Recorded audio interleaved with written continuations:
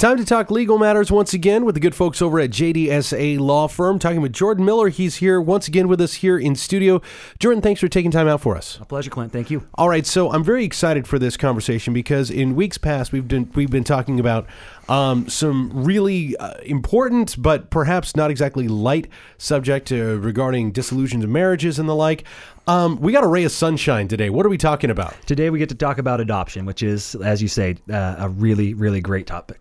Absolutely. I mean, you're talking about adding to families, families coming together, and additions to families, all good stuff. So let's just, as with any philosophy, let's start with the definitions. What is an open adoption? What are we talking about here? Open adoption would generally refer to a circumstance, which is more common every day, where the parents, both the birth parents and the adoptive parents, communicate. They have knowledge of each other's background, who they are.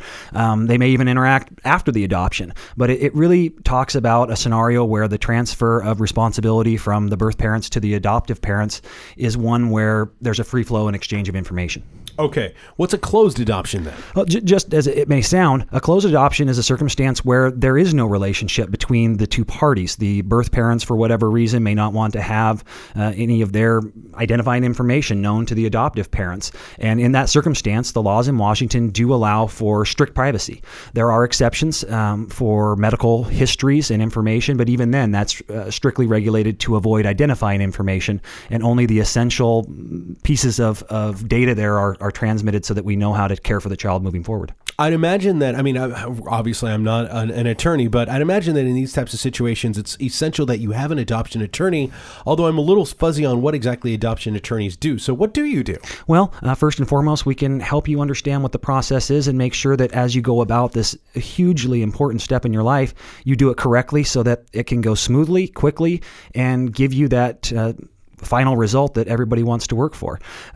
Okay, so why do you need an adoption lawyer? I mean, are we talking about, like, what kind of hoops are we talking about here specifically? There's very specific required information according to the Washington statutes that you have to provide in an organized format in your petition. You have to know and understand whether or not issues like the Indian Child Welfare Act, for example, may apply. That's a very special federal regulation that applies to all adoptions around the United States.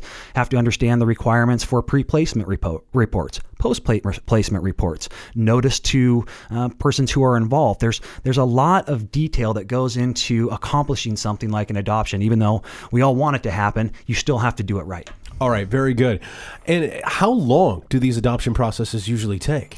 It's greatly informed by the circumstances. Again, if there's something special or unique about the situation, then you may have to comply with additional investigations, reports. The court may want to have hearings where they have medical professionals, investigators come and explain to the court whether or not what we're doing is in the best interest of the child. And that can prolong the process for months, maybe even years.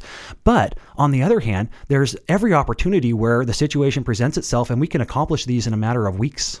So what kind of, I mean, in what ways can the process be expedited then? Give me an idea here. The best scenario that I can present would be in the circumstance of a step parent, where one of the birth parents is married to the person who wants to perform the adoption. The other parent, the other birth parent, is in agreement with that.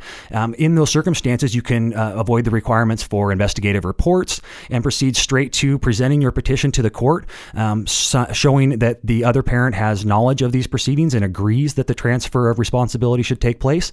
And then it's really quick.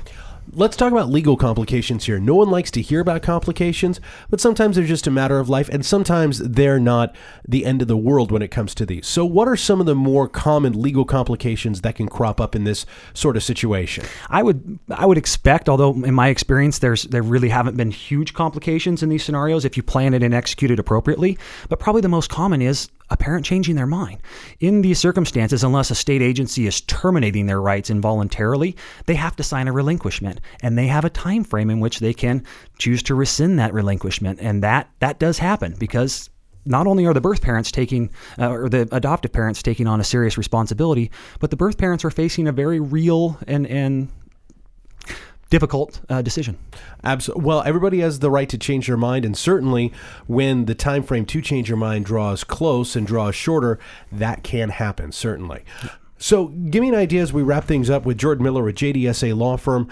In closing, what would you like to, anything you'd like to add, anything that we missed here? I don't think that we missed a whole lot, Clint, other than to just reiterate the importance of going into this with your eyes open, getting informed, understanding what's required so that when you go to court, when you ask for this extraordinary thing to happen, you know that you're doing it in the right way and in a way that will be successful.